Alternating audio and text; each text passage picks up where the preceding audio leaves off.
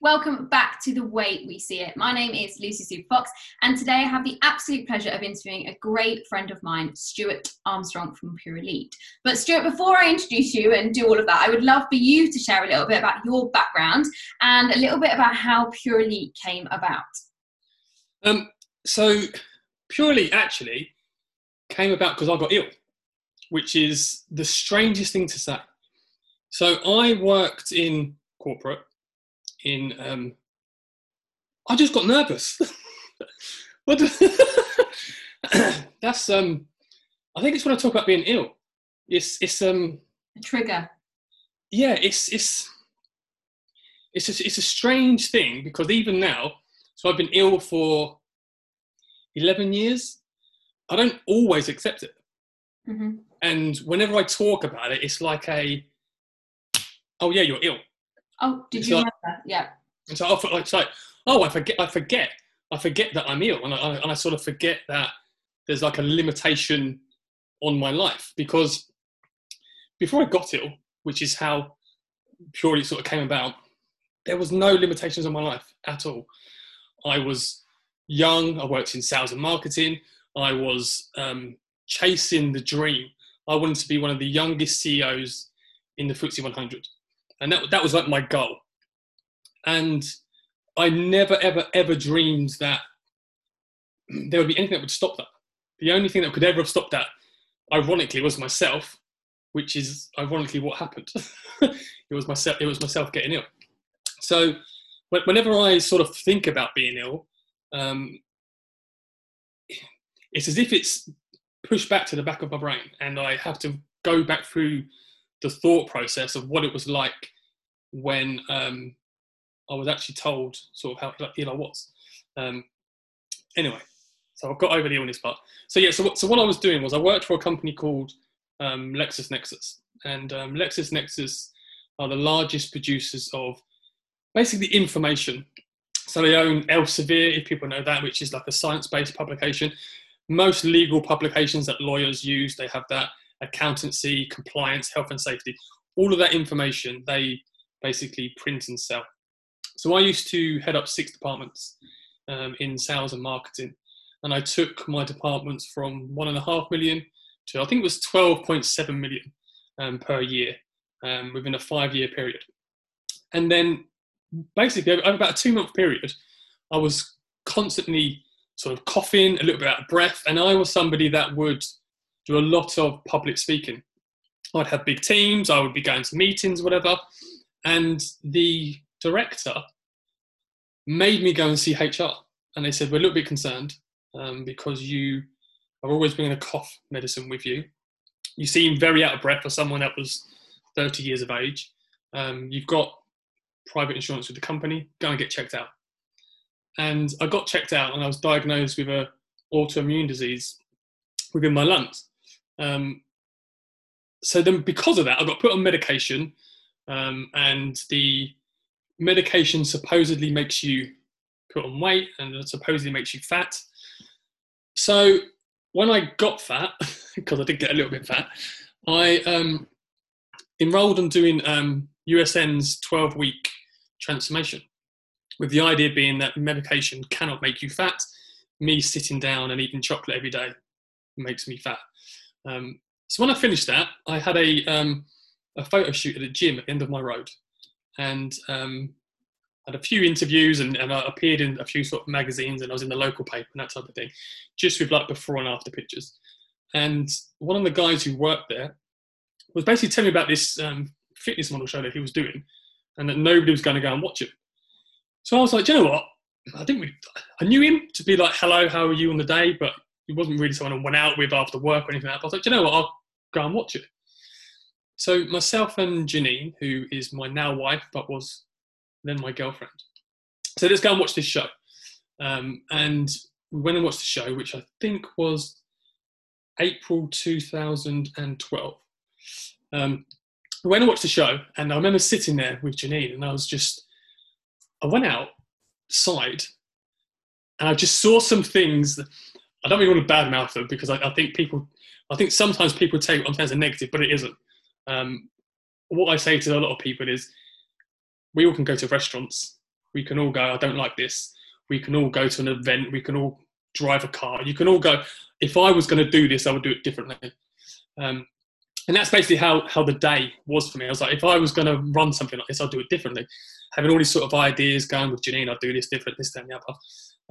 And Janine just looked at me and went, well, do it then. Probably half of it being, if you're going to keep talking about it.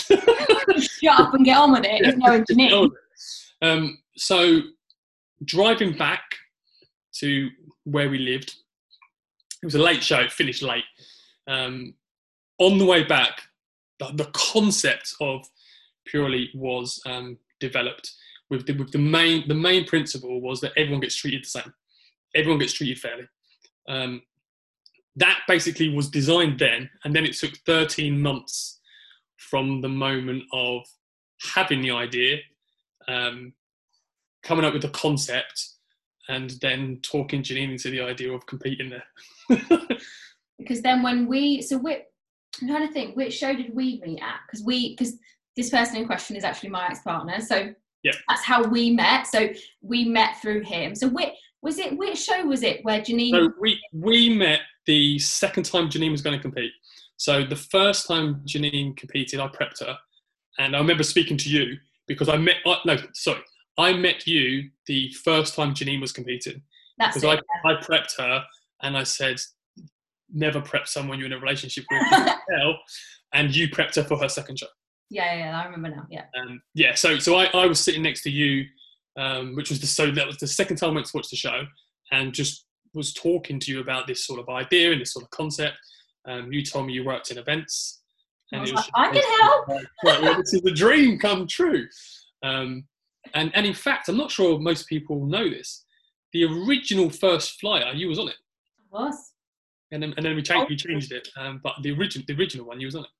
Yeah, because we didn't have anyone else. Because we hadn't no pictures at all. So yeah, I had a picture of you and of your ex on the front cover, and then eventually I was given some pictures from a photographer, and he gave me the permission to use them.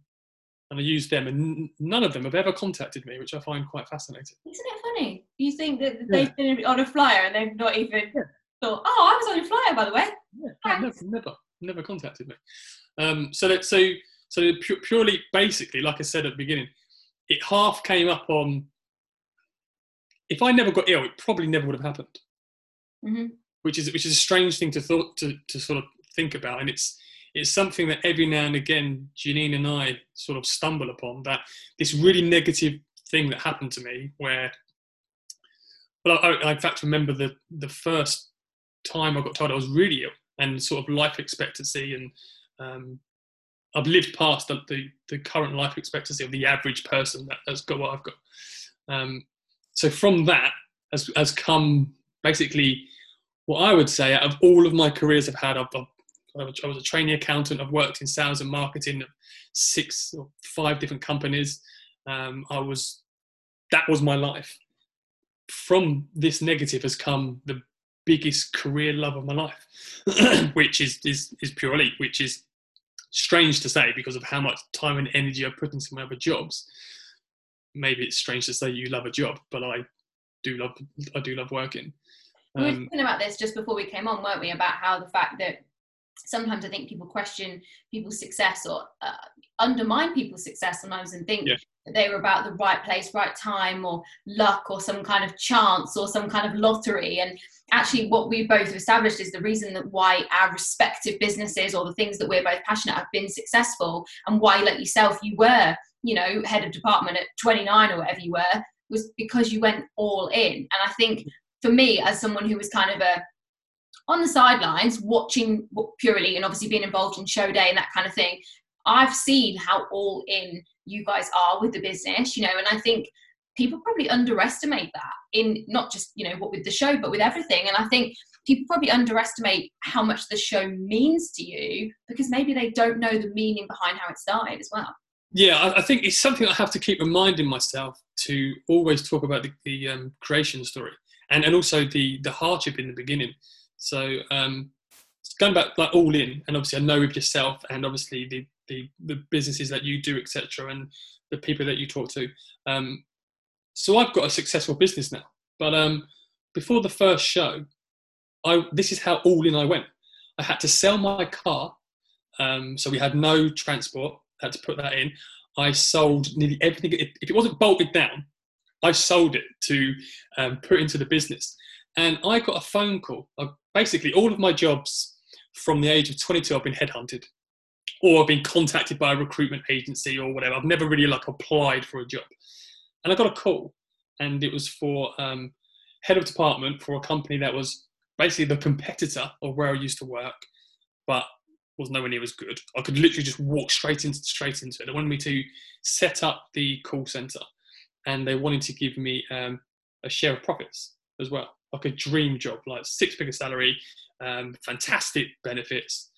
I remember turning it down, and this was 4 weeks before the first Pure Elite show. And I'm like, no thanks, put the phone down. And saying to Janine, I've turned it down, and also I've got to sell the car because we're skint. And while we're at it, all these DVDs who needs DVDs? But 10 years ago, everyone had 100 or 1,000 DVDs, selling DVDs or whatever. And even then, my business plan was the first show would break even. I wouldn't make any money off of the first show. And I think in the end, I made about £2,000 or £1,500 off the first show. Bear in mind, that's 13 months' work to earn £1,500. But I was just so convinced, and I knew that done correctly and treating people fairly and giving 100% would definitely give me the reward, whether it be monetary and also personal, which I currently now have. Yeah. And if I'd half-hearted it, I don't think it would have been a success, personally. I don't think anything is. I think, especially, we're on this subject of, competition prep. You can't half-heart a competition prep and expect to look good. So why on earth you would do that with any kind of business that you run sometimes flummoxes me that people think that. But I just wanted to come back to what you're saying about you being ill and almost that this wouldn't have happened had you not been ill. And it's so funny that you said this because I've been, during this strange time we find ourselves in, obviously we're not spending time on travel, we're not going many places, and I've become obsessed with this whole new platform called Gaia, which is spelled Gaia, if you haven't found it. It's like a spiritual Netflix.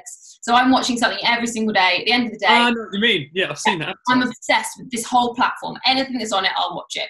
And last night I was watching something about overcoming emotional trauma and just all the stuff that I work on with my team, and just stuff that comes up all the time that holds people back. And one of the biggest things that came out of a lot of these different programs was all the same, which is, I think, is encapsulated perfectly by the Rumi quote: "The wound is where the light enters you."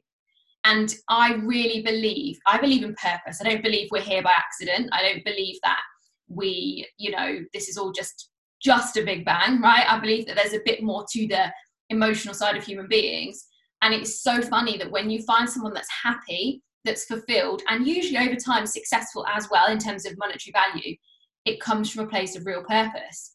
Mm-hmm. And it doesn't surprise me that it was born out of your illness. It was I call them inflection points, like forks in the road. At that point, you could have become a victim, sat down and said, that's it, I'm gonna, without disrespect to anyone, but you could have sat and claimed benefits. You could have said, sod this, I'm gonna stay at home, I'm gonna just, watch TV for the rest of my life, and because I'm ill.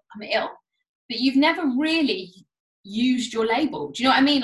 Other than the private conversations that maybe we've had or days you've not been well, that's never been a thing. So I just think the fact that this was born out of that pain, as it were, or that trauma, or whatever word you want to give it, actually I see more and more and more. My businesses were ironically born out of a really horrible breakup.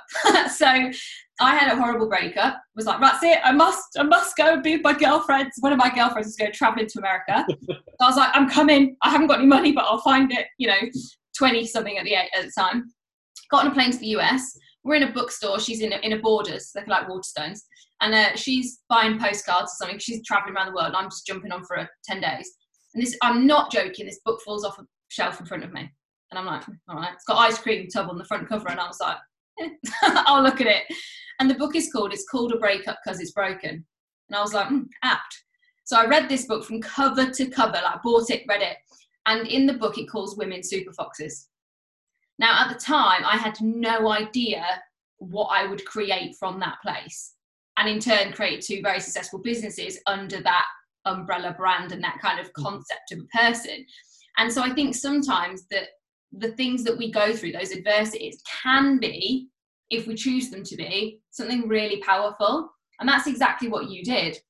So for you, Stuart, obviously, like, you've been building this business, you know, since conception, I guess, since this kind of 2012, 2013. Yeah. So you're like, you know, in year 7 now, year 6 of like full business operations, I suppose. Yeah.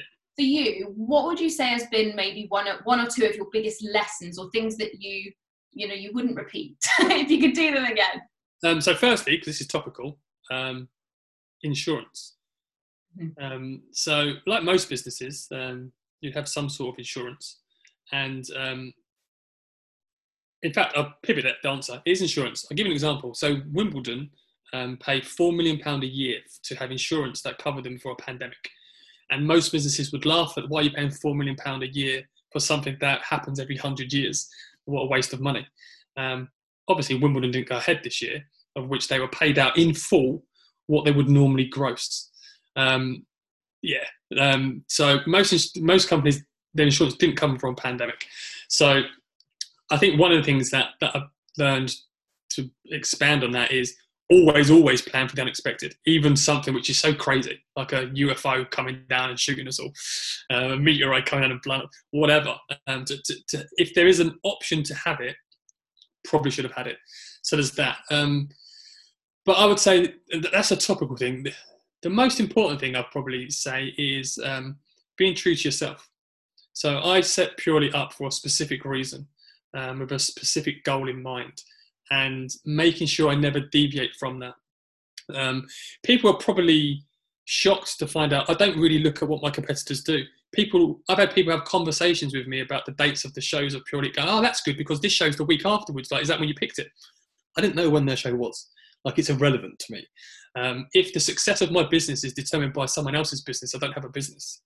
I have my ideas. I've got my road that I'm going on. And if I ever fall on the same day as another show, well, then I just outsell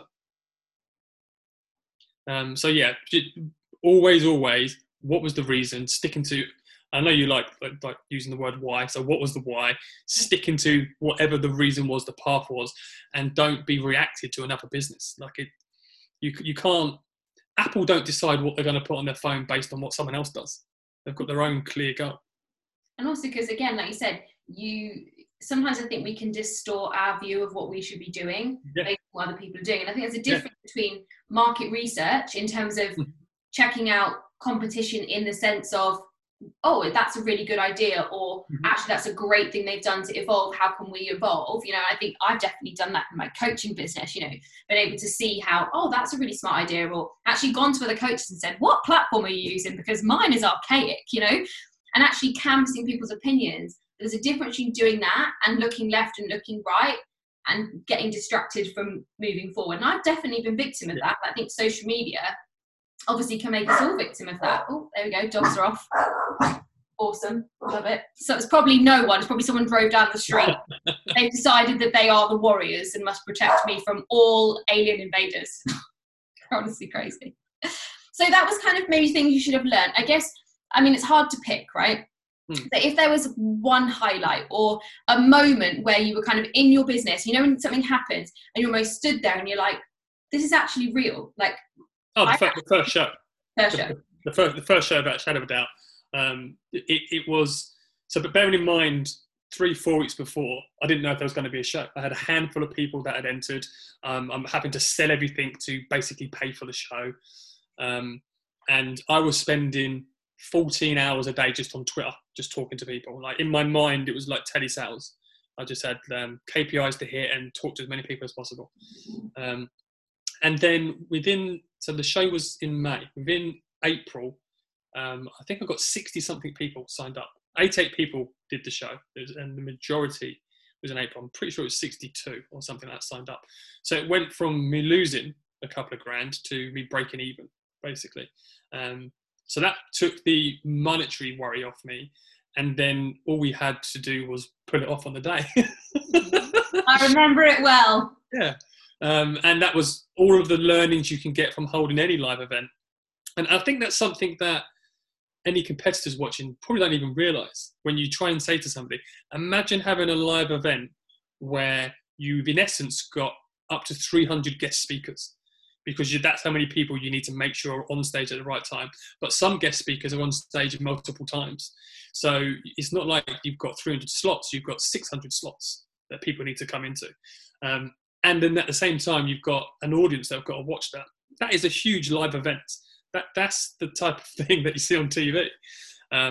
So pulling it off, and the excitement I felt when it finished, because we had the after show party. Yep. And that just adrenaline around my body, because I knew I'd cracked it. And I knew with the team around me, with yourself and Janine and Matt, that we had like a core 4 people that would definitely help propel the show forward. I've still got that picture. We look dreadful. I look all right. I've got like a nice jawline. I look quite young. I've got a good suit on. You and Janine look like you've been dragged through hedges backwards. We pretty much were on the day that I'm going to put it out there. We were pretty much like, we have no idea what we're doing, but we'll figure it out. Yeah, it was fun. And then, because on the first show, I had the judging completely different, and the judging took forever. So I used to have on the scorecards everything that you were judged for, and you had to give a score from 1 to 10. So everything. So some categories you've got 15 different things, and if you can imagine, just like constantly. I remember one of the judges who had an IFBB pro who had judged in loads of shows before. About halfway through, just looked at me and went, "This is like this works well, but this is hard work." I'm like, "Yeah, note to self, like change them a little bit, make them simplify." Yeah, but yeah, so yeah, definitely the first show. But chat about that.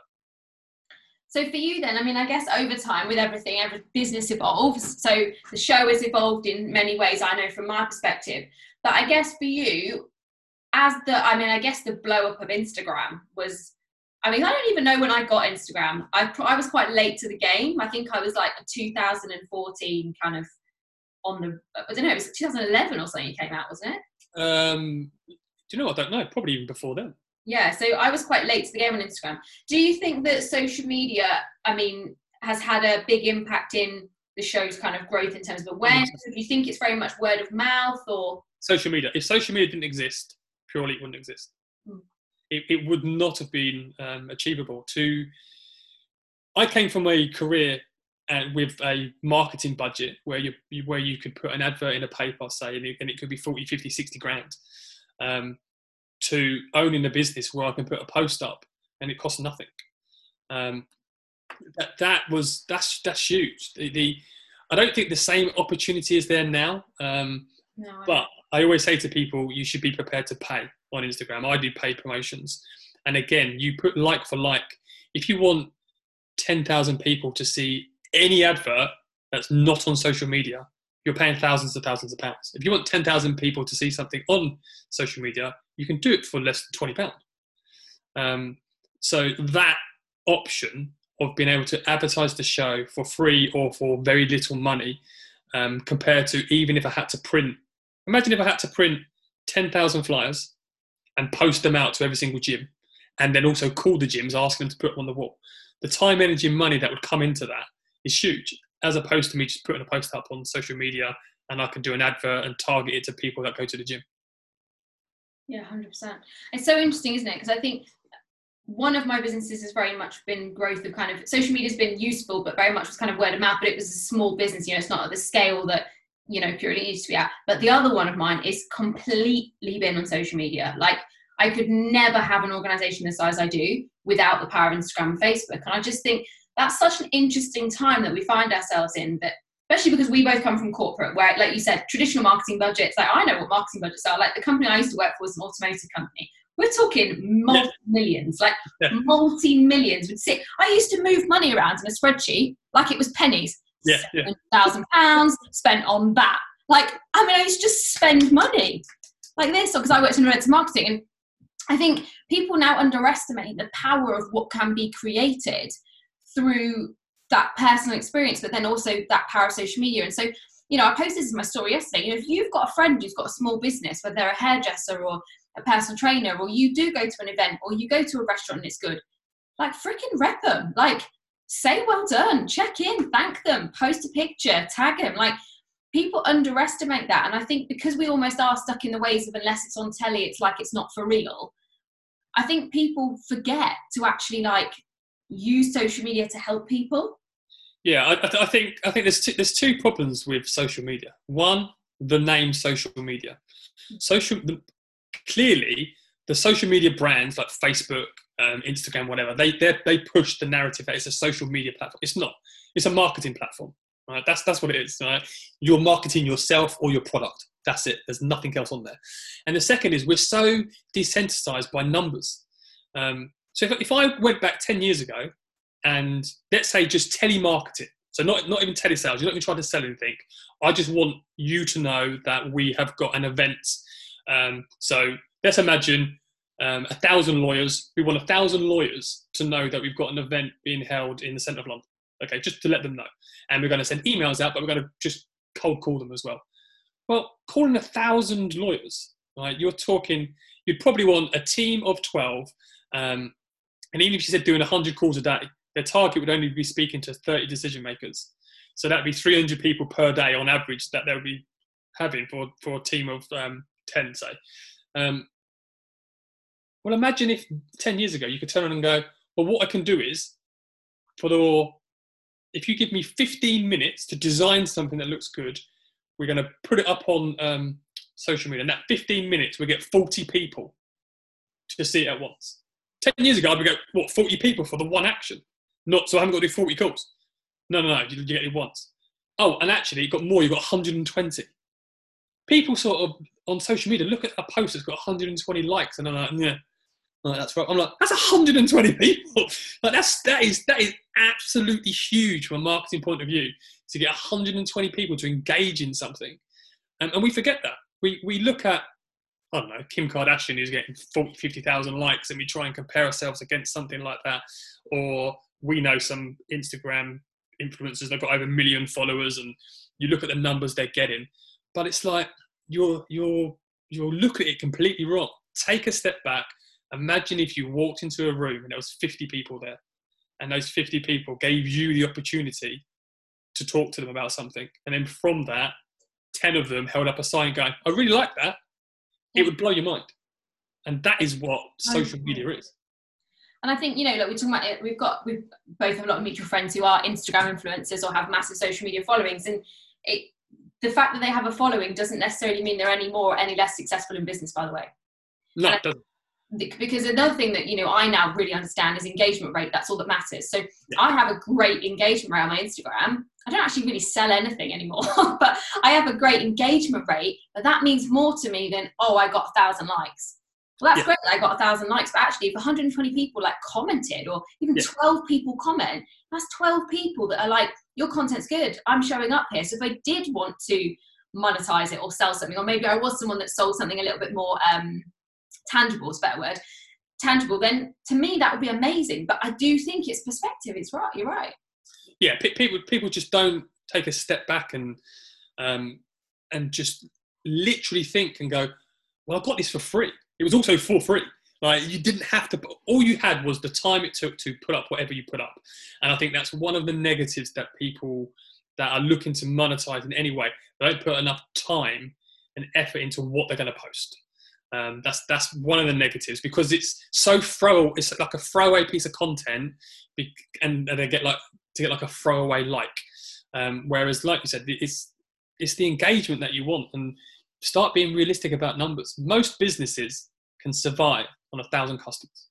That's all you need, 1,000 customers. And that's not necessarily for some businesses. That's not even at once. That's not even at once. That's just like over a year's worth of purchases or a calendar year's worth of transactions. So it might not even be unique IDs. It could just be the number of transactions. I do think you're right. I think the concept of being called social media indicates that it's supposed to be this like connected platform of just making friends, but it isn't. Everybody's marketing themselves, whether you are a person who doesn't even have a business, you just put your kids up, you're marketing your family. You are like, you're making yourself marketable. And I think otherwise you'd be at home with your kids. Yeah. You wouldn't be putting it online, would you? Because you're looking for that like. And I just think it's a strange time that we find ourselves in. And I do think social media's obviously had some amazing power for good in some of the stuff that it's done in terms of campaigns and, knowledge sharing and information sharing. And I do think the dissemination of information can be very powerful through social media. I personally have had experiences with people quite close to me where social media has become very detrimental, quite negative as well. So I guess for somebody who, you know, I know what you're like and you love the stats and you love the stuff behind the scenes, and for you social media is a bit of a game. Like I know that you see it not as this intense thing that you do every day and you're on the gram. For you it's like a game, and I love that.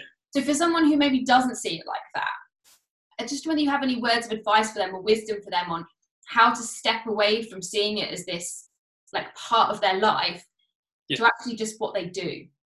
So social media 100% is addictive. It's designed to be addictive.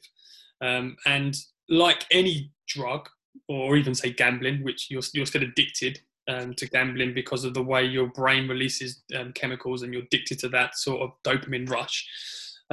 First, you have to acknowledge that and accept that. Then you have to look at it from their point of view. What does a social media platform want? They want as many people on there engaging as possible. So you're cashing in your time, basically. So your time is currency.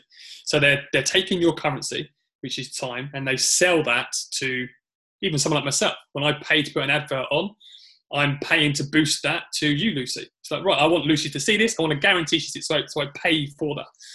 So, promote something so a certain person could see it. Yeah.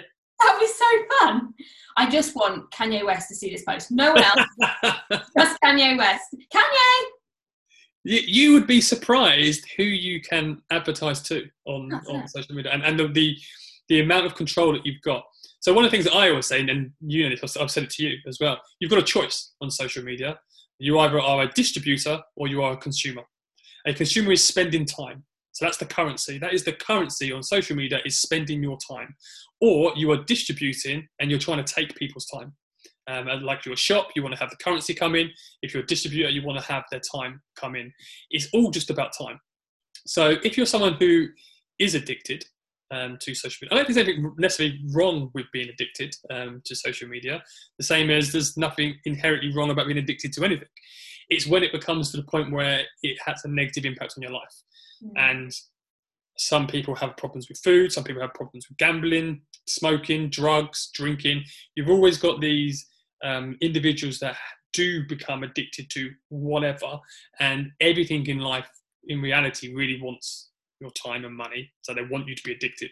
Even your local curry house wants you to be addicted to their curry, so you come back every Thursday. It's just that's just the way that they are. It's being realistic to yourself and acknowledging that you've got a problem, and then acknowledging that, what do I want from social media? Am I happy to rather to spend 2 hours on my phone in the evening and not be on TV? Those people, I don't think there's a problem, because you would have been sitting there doing nothing. If it's, I wanted to work today and I've been on my phone, that's when you need to be realistic to change. It's not social media. This is a marketing platform to build my business.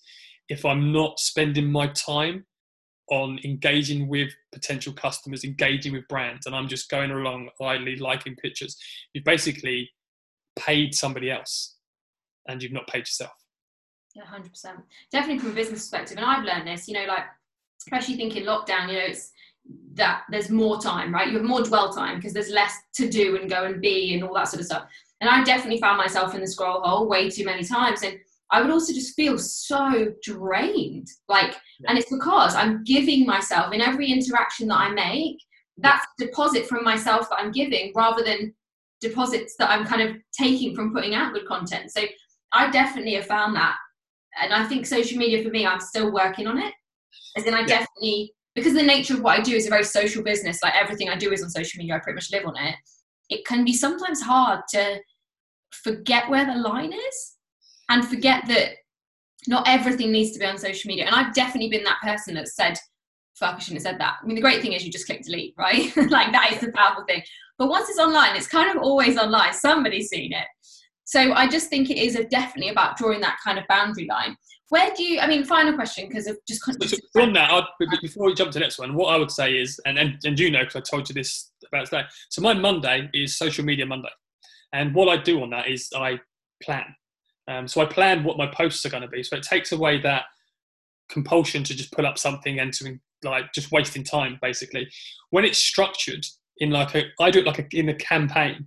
So I'm saying it's motivational on a Monday, or I might have votes that going up. I sometimes have a Map March Monday. I might do Winning Wednesday. And I might have Fun Time Friday. Sometimes I do Sunday Fun Day, whatever. These are all just things in my head, and I have it on like a chart, what I'm going to put up, what the posts are. I design most of the posts on a Monday. And it puts me back more into work mode. It becomes difficult because of stories, and that should be there and then. But then even if you look at the Pure Elite one, there'll be random ones that I share, but then you'll see the ones that I've designed, because one, they look better, and two, I've just uploaded them at random points. So I would say to anyone that owns a business, use your social media again as a marketing platform. Sit down and plan campaigns. The same as if you're going to do an email campaign, a direct marketing campaign, a TV advert campaign, radio, whatever. You have to think about social media in exactly the same way, to be like, right, on next Monday at 12, this is the post that's going up at 12. Because then it allows you to analyze it as well, because then you can be analytical, to be, well, that post didn't work at that time, maybe I should do it at this time. And it takes you away from the dopamine rush of, oh, did I get any likes? It is a dopamine rush. It totally is. Yeah, and it's highly addictive. We all know it's highly addictive. We've all wasted probably countless hours of our life that we'll never get back. Yeah, I got into TikTok about 5-6 months ago, and I was wasting hours on that because I found it like being an escapism. I'm like, this is fun. There's not many people on here, so it's not work related. And I'm like, wait a minute, I'm doing 3 hours just laughing at random videos of strangers. I did it for like 3 days, and I was like, this is too much effort. I was like, no. Yeah. Totally true. But one final question, just I'm conscious of time. Oh, sorry, dog, there's a dog there. Is around kind of setting boundaries with business and personal life. I think this is a big one for anyone, particularly who's maybe you're entrepreneur, self-employed. Yep. You know, especially when your business is digital, right? You use your phone for the same people you call your mum on the same phone that you maybe build your business on. Yep. And obviously you work with Janine, and so obviously your wife, also you guys work together in the business and everything else. I guess, did you have any advice or tips for anyone in kind of setting those boundaries between business and personal life, or if actually it's all one? So I've experimented with both ways, and the way that I find doesn't work, and you lie to yourself like it does work, is working whenever you want, doing whatever you want. If I'm going to be working still at 9 o'clock at night, that's brilliant. Like I didn't work in the afternoon, so I'll make up tomorrow. I experimented with that probably for about 18 months, I would say.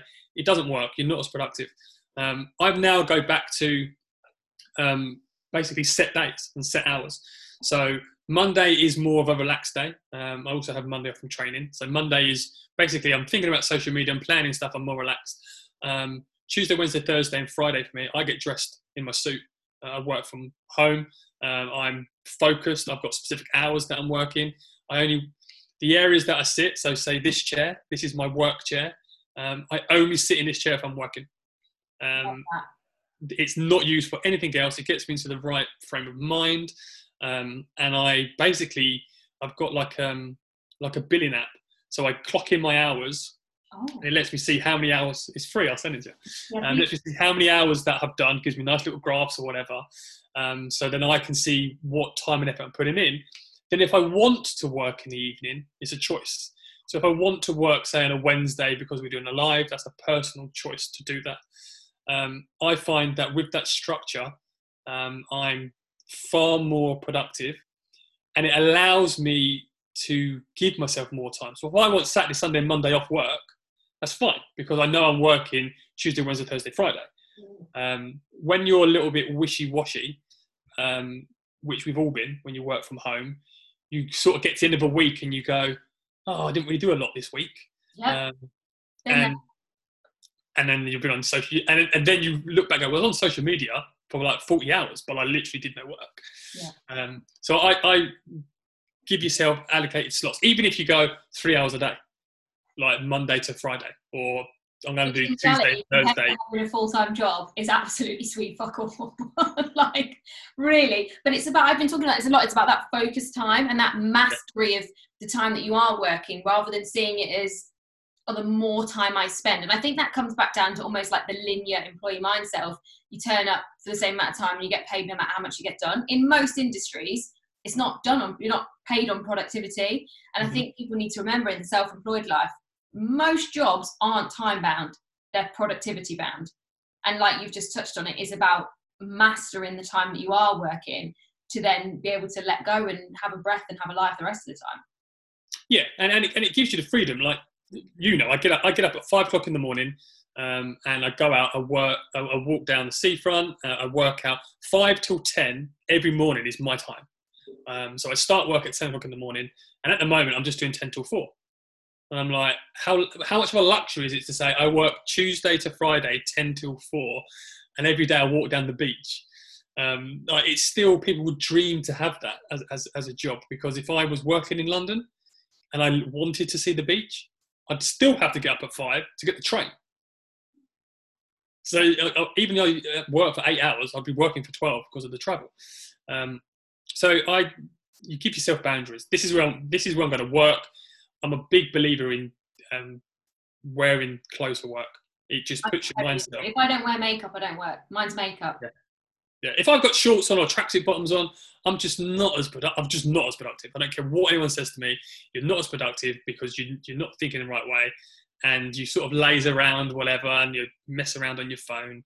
But the getting ready for work. In fact, I'll share a post with you. I got interviewed 13 years ago, and I was asked if I was CEO of LexisNexis, the company I worked at, what would be the one thing I'd change? And I said I'd get rid of Dress Down Friday. I remember you telling me that. Yeah.